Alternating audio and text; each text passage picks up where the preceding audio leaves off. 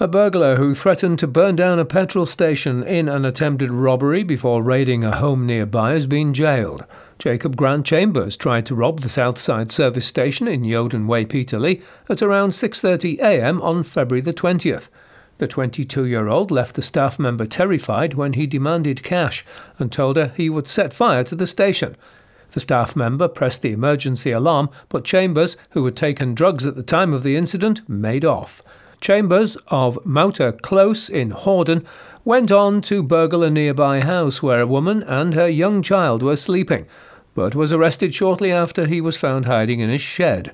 Appearing at Durham Crown Court via video link from Her Majesty's Prison, Durham, on Monday, Chambers was sentenced to 4 years in prison for attempted robbery and burglary.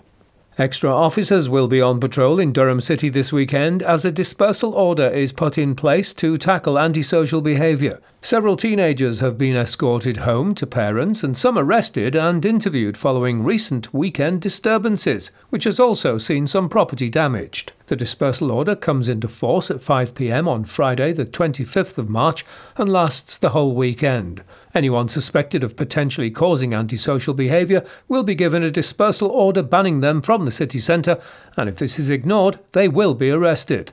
And finally, Bishop Auckland Marketplace is the place to be as the festival rolls into town from 4:30 p.m. to 8:30 p.m. on Friday the 25th of March, complete with stilt walkers and a fire act from Adam Banach. The festival then moves on to Chesterley Street Marketplace on the Saturday and to Scartop in Barnard Castle on Sunday. They are your local news headlines. I'm Gary Burgum.